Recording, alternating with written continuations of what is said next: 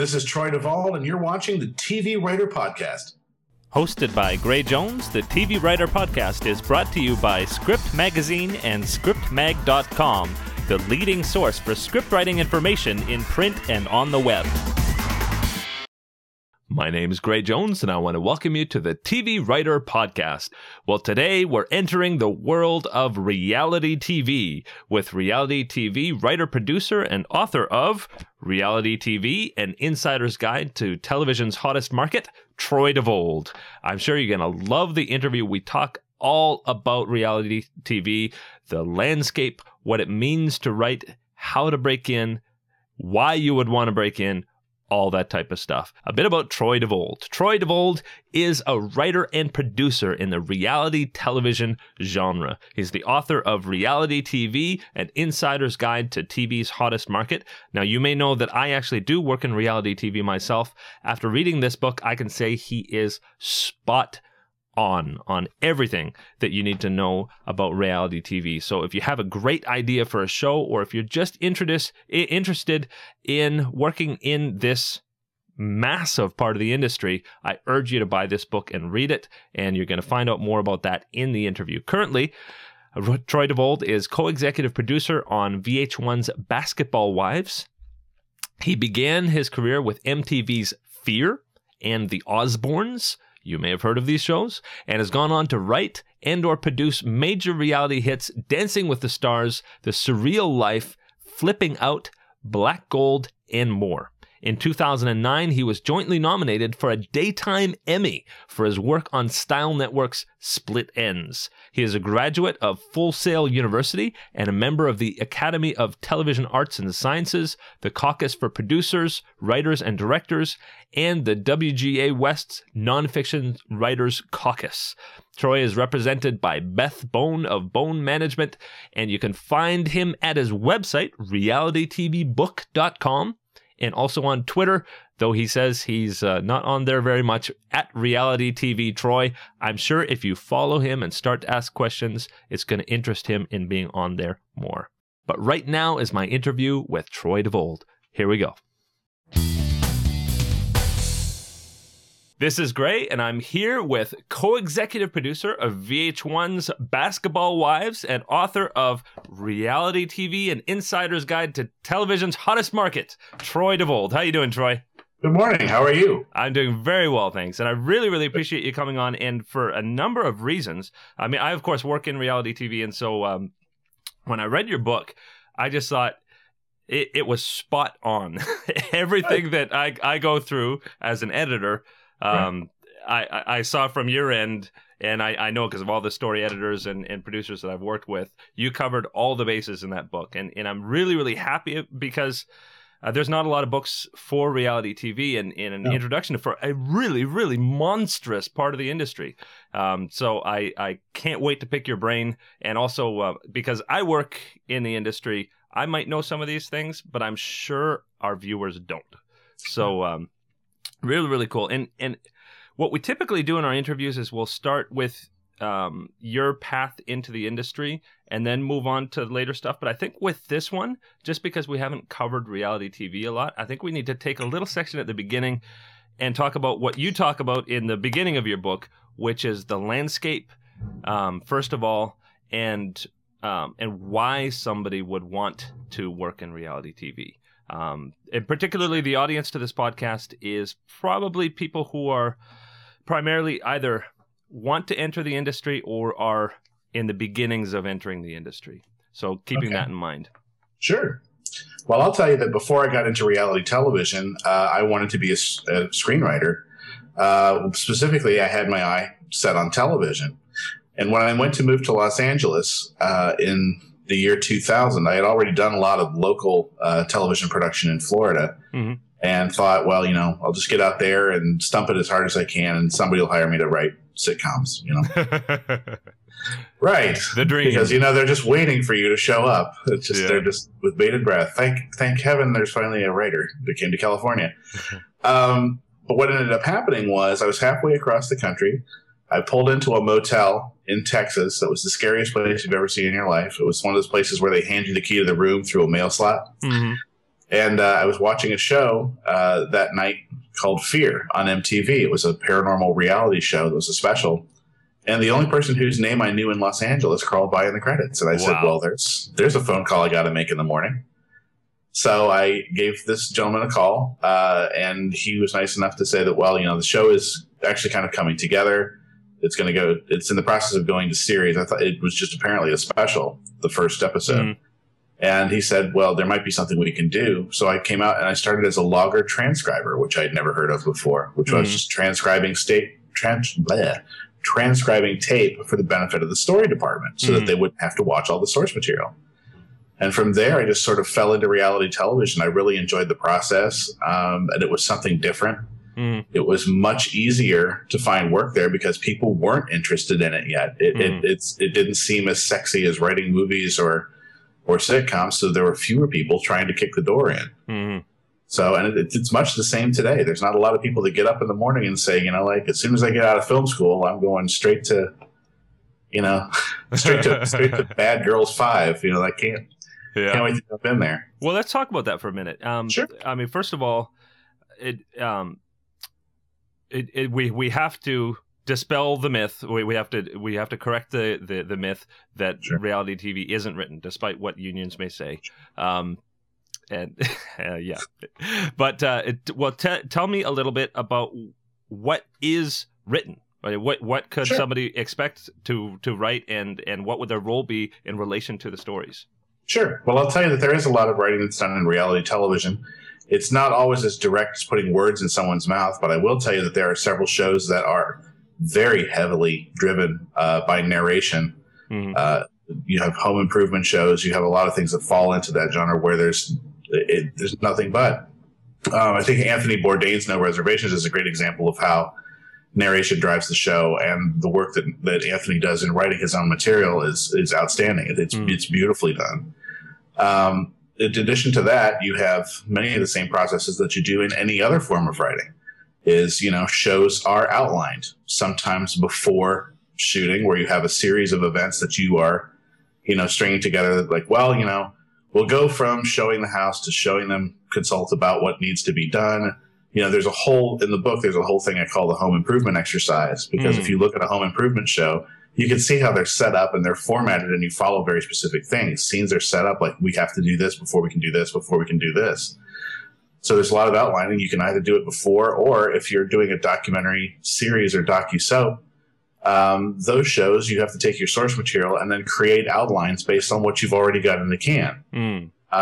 There's a lot of writing also. I call it spackling. It's my own term, where you are trying to connect scenes where scene A and scene B don't make any sense joined together. But if you put a bite over it that says, after we rode horses, I thought might be a nice idea for us to have dinner and do something a little more quiet. Well, then all of a sudden, riding horses and going to dinner kind of seems like they're supposed to be together. So it's a lot of the little patchy work. It's different from screenwriting in a lot of respects, but as far as having to be able to tell a story that has an arc, both by episode and by season, those are writing skills. Well, and also something I guess would be important is in some ways and on some shows, the process is actually quite similar to a documentary. You mentioned being a logger transcriber, and so what a logger will do is you'll have pages and pages and pages of transcripts of interviews, and what happens often with the documentaries, you just go over the transcripts with a highlighter, pick the best stuff, and then you do a paper edit, combine those bits together, and whoop, almost there you have a story. That's part of it. But then what else can a story editor or producer in reality do that shapes the story? Well, I find that more now than ever before, they use editing software. I mean, my teams on shows that I've worked on recently will actually go into the source material, and as story producers and writers, not as editors, we'll create, we're in the old days, we used to just take a paper cut and we'd pass it along to an assistant editor to string out for the editors. We'll cut those things ourselves and be able to pass those along. So it's getting to the point now where you've got to have, you've got to be able to cut on Final Cut Pro or Avid in order to be a writer. It's kind of an unusual skill set to be required for something like that. It does make the job a lot easier. I think that you're able to pass something along that's a lot closer to what your vision is. Because with paper edits, it's one of those things where you're guessing that because you've seen these 10 things that they'll work together. Sometimes they don't. And you know that as an editor when you get something that worked in here, but once it gets out, it's a mess. So it's a lot more interesting now that story producers are able to cut their own stuff, their own string outs before they go over. And you mentioned that there's a number of different times that you might enter the process. You might start in pre-production, you might start in production, or you might start in post. Right. So what we've been talking about a little bit right now is basically what might happen if you started in post. Right. But when you start in pre-production, tell me about a bit about what the role of a writer might be at that point, and also about production.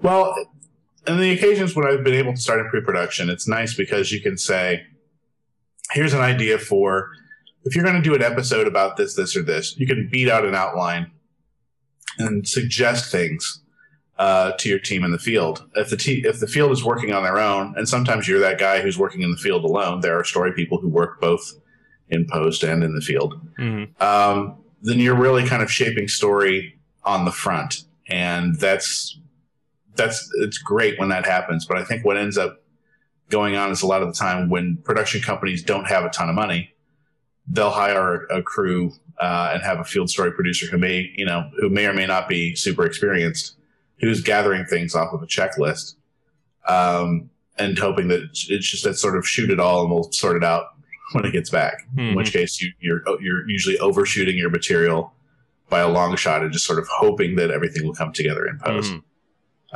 There are times when a story producer will come on in the post process, and all we do is sort out what's come back from. I realize it's a bit of a redundant statement, but it's just there is no set way that any reality show is done. Many of them are put together differently. It's one of the things that was hardest with the book is when someone says, yeah, we'd love to publish your book on reality television. And you start to explain the process and you realize, well, wait a minute. I just realized that the process is there's 38, 40, 50, 60, 1,000 times, there's that many ways that you could put a show together. But you can really come along at any point in the process. And I think that that's kind of an alien concept to a lot of writers who are interested in reality television. Yeah. Well, and actually, I think from the perspective of a writer who might be still on the fence of which one to work on, there are a lot of opportunities in reality TV that are just you'd never do in scripted stuff. I mean, for one thing, the very fact that you could actually be in the field shaping the story as it goes. Yes. It's practically being a director in some ways, in the way people might understand a narrative director, in the sense that, the story's not going as you would like, and to say, why don't we do this now? And right. To a writer who's always been cooped up in a writer's room, that's some pretty exciting stuff.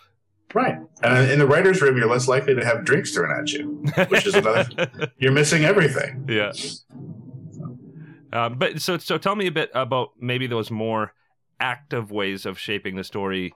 And also actually in some ways with the pre-production that might be completely foreign to somebody who doesn't know about the process to think, well, how can you plan out what's going to happen if it's reality? Right. Well, there are certain types of things that happen in the field that it's like being on another planet if you're a writer who's just getting started in reality television. If something were to happen, if there's an enormous argument that comes out of nowhere that has nothing to do with your scene, and you had no idea that these things were bubbling up within your participants, you've got to think pretty quickly, well, do I have enough that the scene can accomplish what it needs to when we set out?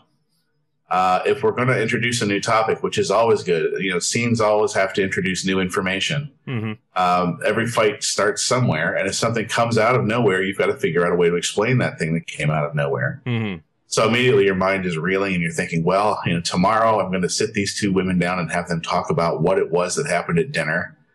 And then in the moment, as the dinner's happening where they just argued, I should pull them off to the side and have them kind of explain something or cool down or make sure that I get that person storming out. And the brain just starts going about all this source material that you really think you should have. And you have to really think cinematically, because you can't just end a scene anywhere. You've got to have, I laugh all the time that, on reality shows where I have a newer or less experienced staff, there are things that people don't think about that you absolutely have to have. You have to have walk-ups. You have to have exits. You have to have all of these things happen. Otherwise, you go to a scene and you've got the outside of a restaurant and then people are already seated inside talking. You don't have any intro to the scene. Nothing is getting set up. You really have to be able to spitball and figure out ways to make those things that are actually happening in real life make sense, which sounds ridiculous, but you have to make real life make sense. Well, and actually that, again, is another thing that would be really exciting for somebody in scripted television.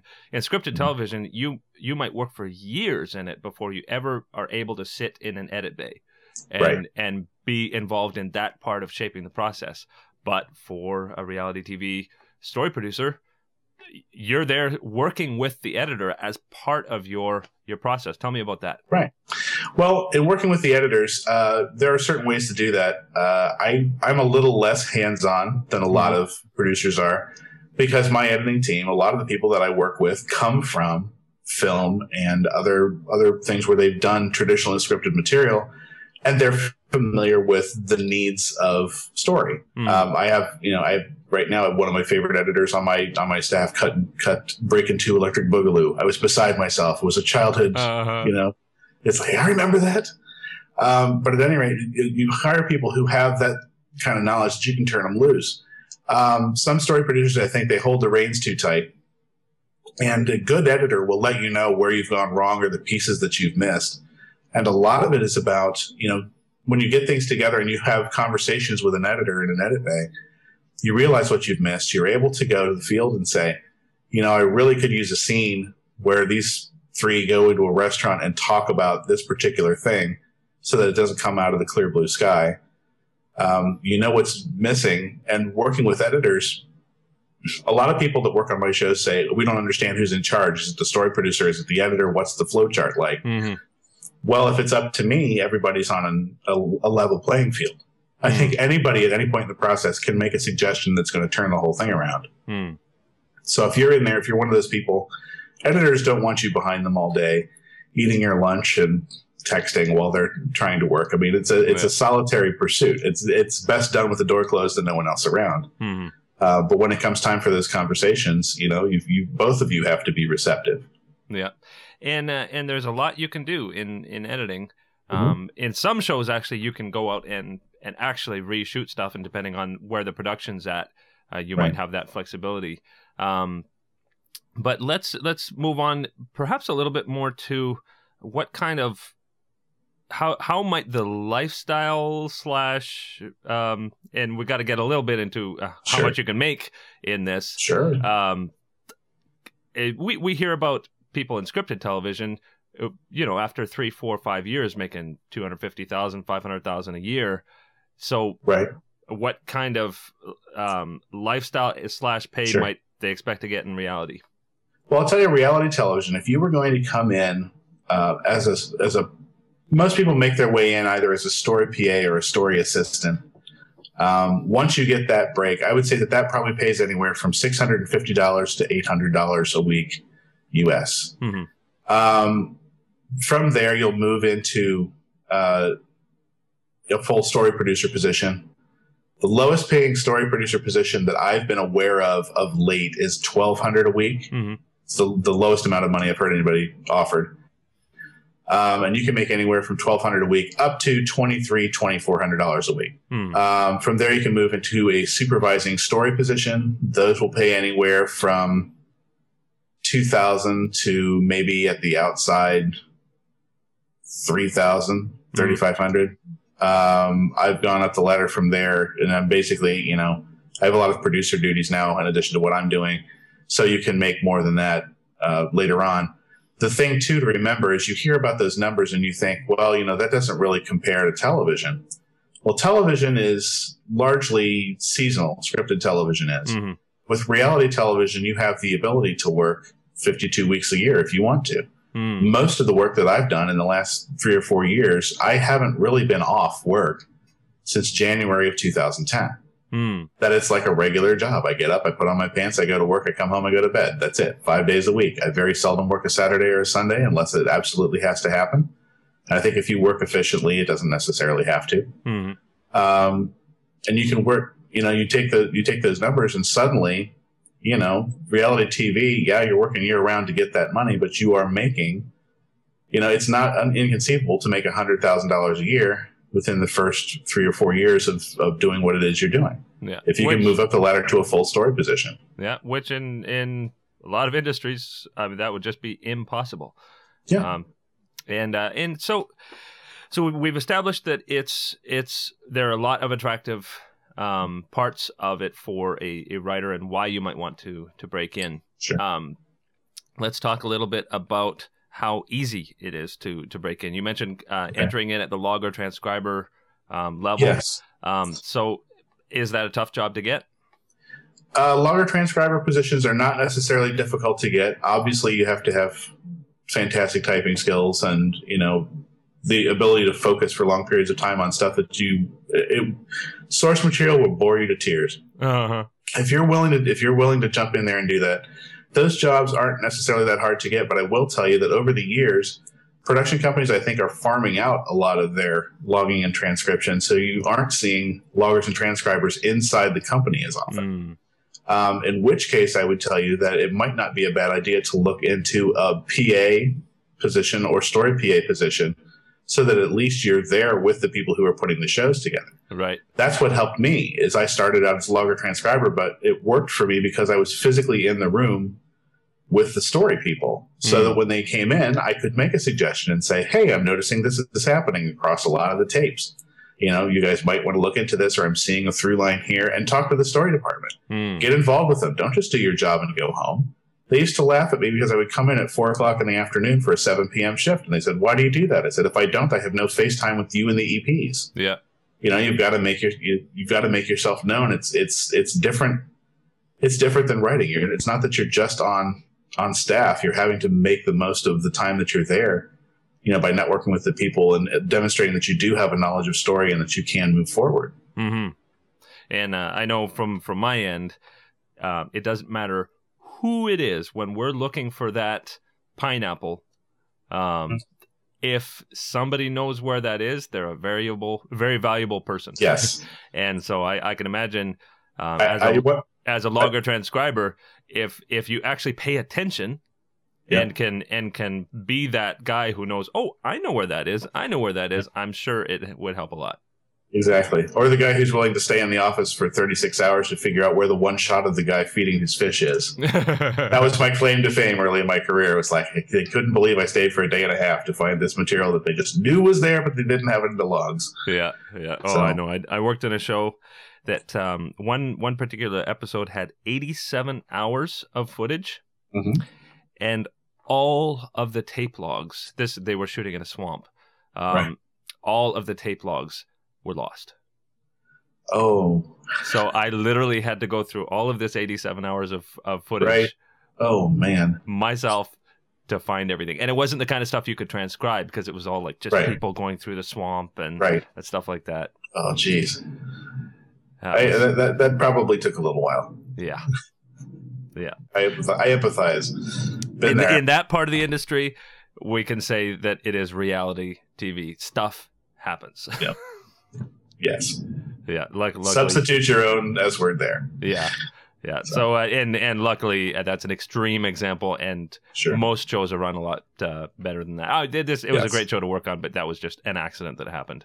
Sure. Just like I know in features, there's the time that the reel is lost, and everybody in the whole city knows it. Within hours. Well, I think that it's one of those things too that when you're working in reality television, you have to realize that hindsight is 20/20. Mm-hmm. That there are things that happen in the field that when you're pursuing action and you're doing your best to keep up, and you don't have a shot of someone saying a key thing for the scene because you just happen to be on other reaction shots in the scene, or maybe one of your camera guys is in the process of repositioning, and you just want to yell, and you're like, I can't believe no one was covering that. Well, they didn't know it was going to happen. Yeah. And it's not always like you can stop down and say, could you please say this thing again? In the heat of the moment, people say, amazing things that just cannot be repeated or duplicated. Yeah. Yeah. And they're not actors as much as there's actually some people you'd think, wow, they sure could be. They're great on camera and they speak well. And then there's others not so much, but and that part of it, again, that is reality too. I mean, as much as we're shaping, we're putting them into situations at times where we're prodding to say, could you bring this up or whatever, but it's their words that are coming out, which is, that's pretty exciting. I agree. Yeah. So why don't we, now that we've sort of talked about the lay of the land and all that, now let's go back and talk a bit about your path through. Okay. So you mentioned that you were on your way, you saw this show as you were on your way to Los Angeles, and you looked this guy up and you got on as a logger transcriber. So from that point, what was your path in? From there, on the same show, actually, I made all the way to story producer over the course of about 6 months. It was an interesting pursuit because I proved myself valuable as a logger transcriber, and the people that ran that company, I was lucky enough to get in on the ground floor, and I'll tell you, it was Chris Abrego and Rick Tejas. Mm-hmm. And Chris Abrego, you may know, is the guy who created all those VH1 shows and owns half of a company called 51 Minds. Mm-hmm. That they went on to be hugely successful with all their spinoff stuff. But this was his first show solo. Wow. As a producer. They kept me around. And I didn't have a ton of money when I moved to Los Angeles, but and they knew that. So I would be a PA one week, I'd be assisting location people the next week, and I just really got sort of that immersive experience where I really understood the process. It was like going to school, on their dime, because it was just that they didn't want to let me go until they, had more story for me to do. So if you look at the credits for Beyond Fear, I started as a logger transcriber on that show, and then all of a sudden I'm an assistant story editor, and then I'm a story editor, and then, that just worked out from there. It stuck.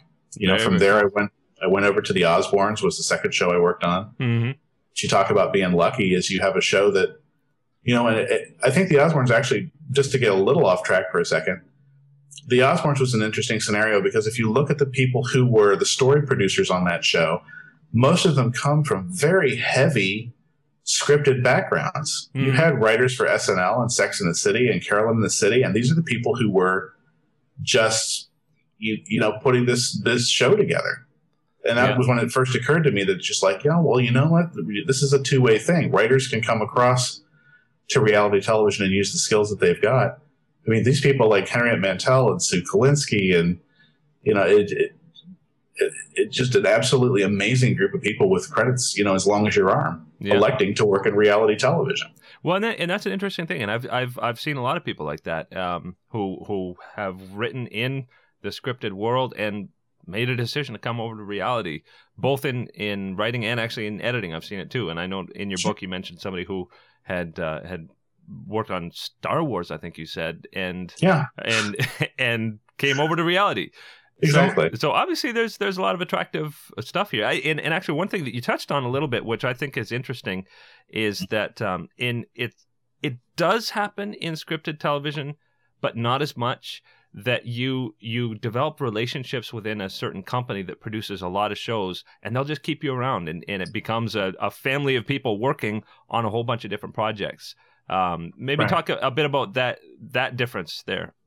It really is interesting. Well, writers will often, if I was on a writing staff of a sitcom and I moved to another sitcom, of course I'm going to try and bring people with me who did a great job before. Mm-hmm. But in reality television, the way that these companies are set up is if you develop a good relationship with a company, you can stay there for years. The company that I work for right now is called Shed Media. Mm-hmm. The folks at Shed, there are people there that I know have been there 5 and 6 years. There are editors who work so consistently that they've decorated their bays. If a guy gets to pick out his own paint color and couches and lamps and everything else, he's going to be around for a while. Yeah. But it's one of those things where you find a home and the execs like you and they understand that you can execute. you can work pretty consistently at a company that has a lot of product going. If you work someplace that has 5 or 10 shows on the air at a time, you can shuttle back and forth. You know, there are a lot of times where you'll get a phone call that says, hey, so-and-so is between shows for about 6 weeks. How would you like to have a third person just for a few weeks? Because we don't want to let them, you know, sit at home and not get paid. There's a lot of companies that give you the opportunity to really become sort of family, and the pressure comes off because in reality television, you know, I talk about how you can work year round, but that's 13 to 20 weeks at a time. And in the early days, you were always scrambling to find a job the last 2 weeks you were somewhere because there's never any real notice. Yeah. Everything in reality is, hey, you know, can you come in on Friday and talk with us a little bit about something? You show up on Friday and like, we're doing a new show that starts Monday. It's never, it starts a week from now or 2 weeks from now. It's always, it starts Monday. So we're going to hire you the Friday before. Yeah. Yeah. Sorry. Well, and you know, that is incredibly exciting because I know one of the most terrifying things for people who want to break in, and you know, you're in Topeka, LA might as well be China. Like it's scary. And it's scary to think that it's not just China, but it's China where there's a bazillion people all fighting for the same jobs. Right. And that's scary too. But to think that there's this environment where when you break in and there's a lot going on, a lot of work, and when you break in, you might actually have a steady paycheck for a long time. Right. Well, also, if, you know, certain production companies are the only game in town, but if you're in Denver, there's always High Noon. If you're in Orlando, there's a company called Pink Sneakers.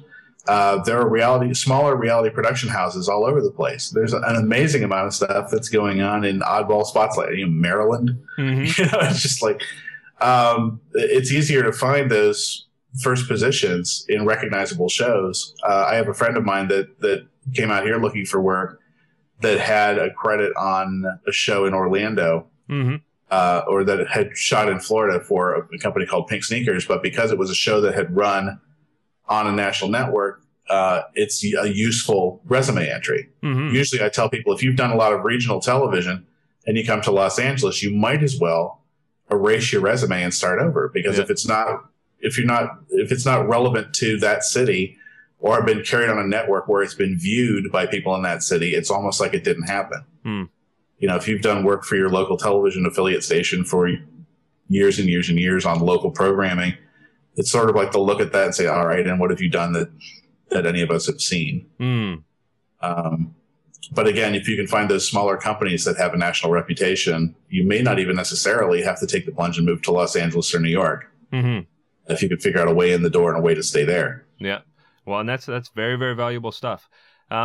So you were moving up the ranks. You worked at a couple of great companies. What are some lessons that you've learned along the way that might be helpful to the viewers? Well, there's a lot of things. I think that one of the things that I'm kind of known for among people that I work with, I call it a celebrity allergy.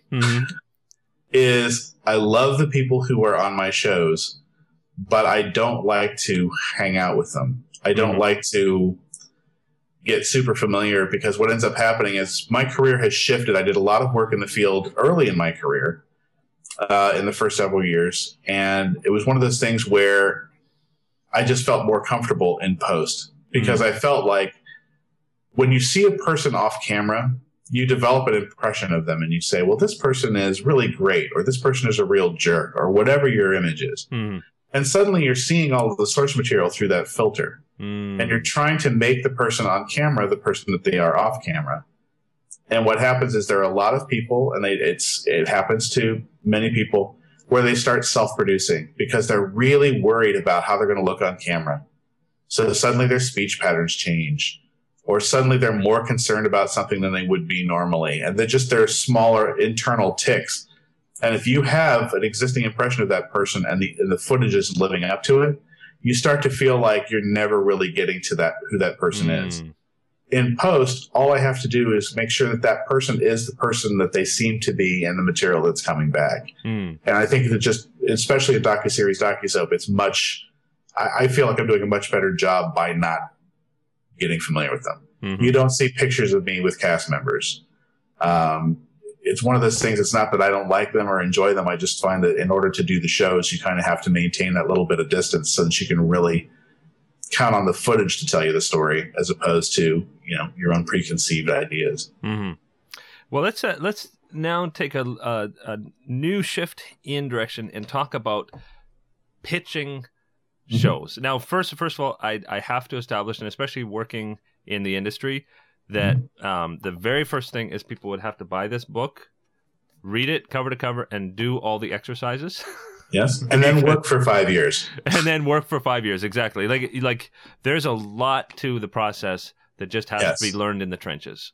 Yes, but and I know, and I'm sure you know, there's so many people who say, I just saw this reality TV show and I have a great idea for a reality TV show. So let's talk about if somebody just does have this amazing idea, and they buy the book and they read the book, what should they do? Or maybe not just one great idea, but they really think that that's their forte, ideas for shows. Well, I'll respond to that here, but I'll also tell you, just as a resource, on my website, realitytvbook.com, I talk about that a lot. I call it the $1 million napkin. That everybody thinks, I just got this great idea for a reality show, and you're just going to go in and just like, it's about 4 guys that live in a junkyard, but they actually, you know, they do a tea service at 4:00 every afternoon for people. You know, anything that ends with like, bam, like the old Hollywood, like, what do you think? Yeah. That's not a show, because it's a concept, but you don't have a cast. You don't have anything else. You're not bringing anything to the table. Nobody wants to hear that. You'll never get in to pitch it at the network level unless you have huge celebrities attached. If you're lucky enough that, you know, Beyonce is your cousin and has enough free time that she wants to do a reality show for you, a little easier to get a meeting there. But for most people, it's very, very difficult. I will never say that anything is impossible. I encourage people who are interested in creating reality shows to get into the industry and to work there for a little while to understand the workings, because there are a lot of traps that you could fall into in trying to create a reality show. You create a reality competition show, you've really got to think about what your elimination metrics are, the whole mechanics of gameplay, all this other stuff. You have to write a very detailed treatment in order for people to be interested in talking to you about it. There's less and less development money to go around. And you've got to have your idea really, you know, fleshed out, and it's got to make sense. Anytime, again, I come back to the celebrity attachment thing, usually it's a great thing. It's a little easier now in certain things because we have a lot of these shows that are about occupations. That's kind of the new wave right now is, you know, people who have unusual businesses.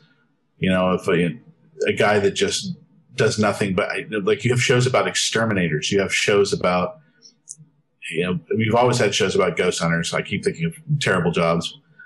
You know, anything where you have a group of people in a workplace environment that are kind of funny and screwy, like Cake Boss or any of those shows.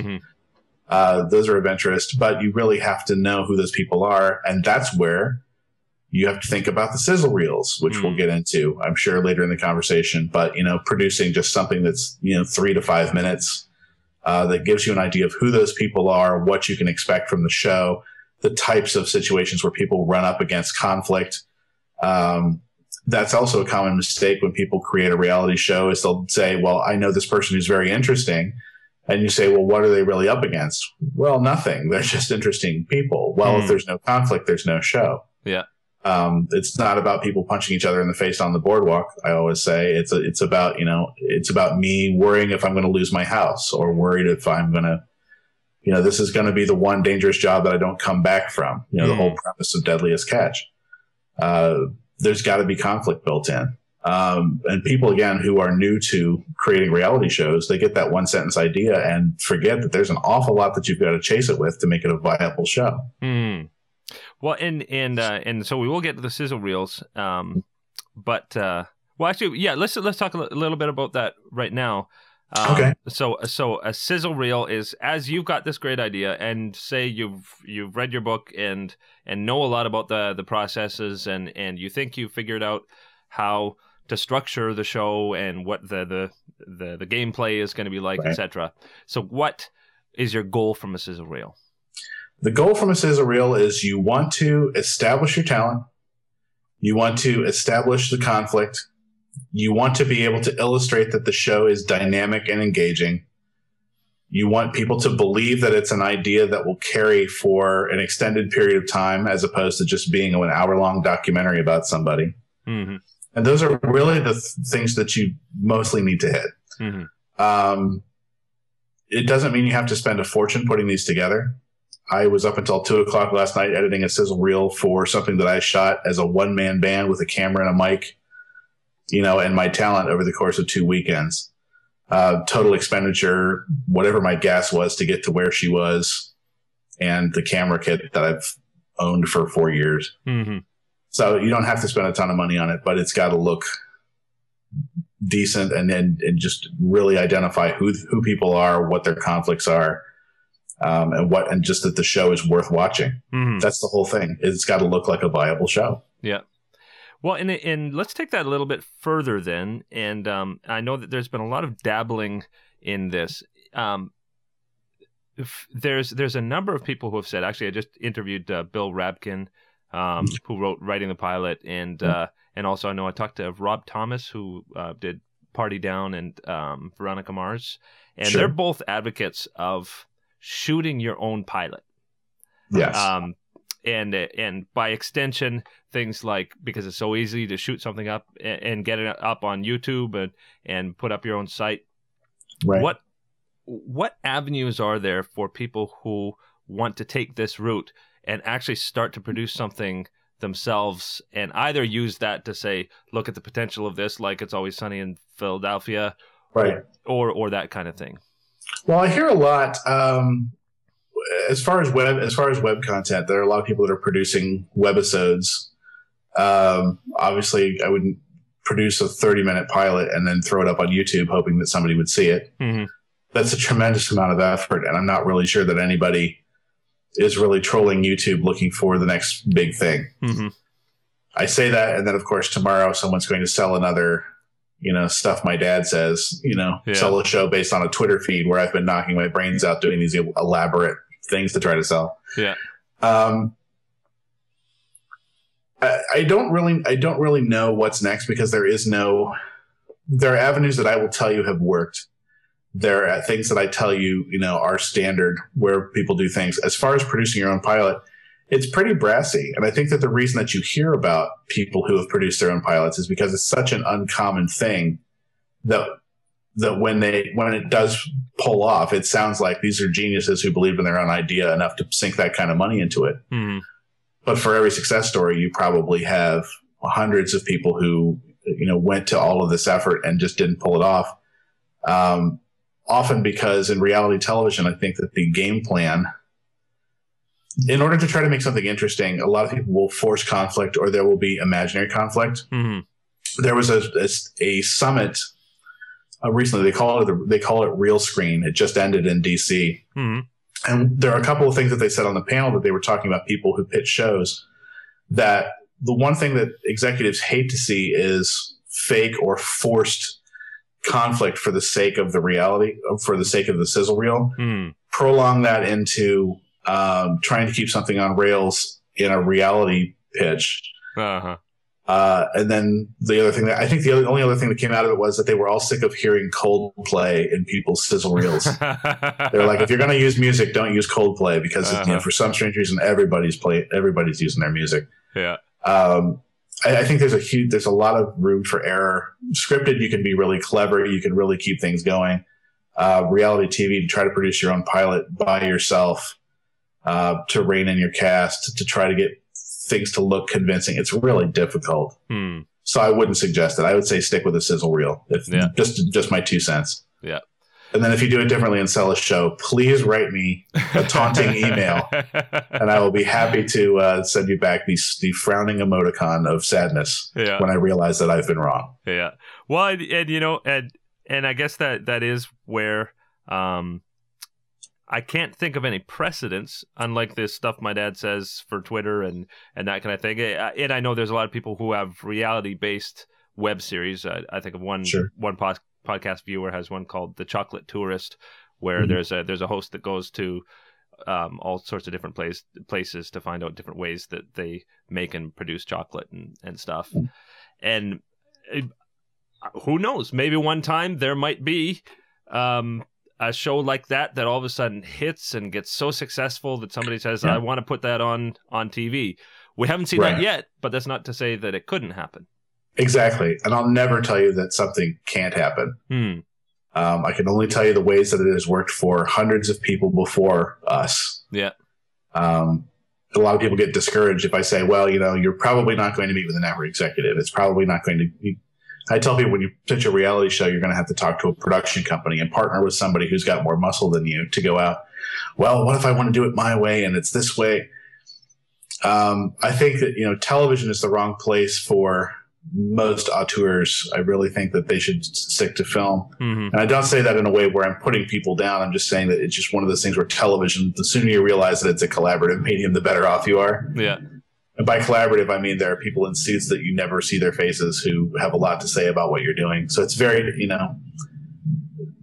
you can change the world, but it's easier to do it the way that evolution might have theoretically, and just go from a lungfish to just that thing that crawls, as opposed to being a lungfish that goes, I can't wait to be able to run in the Olympics. There's steps in the middle. Yeah.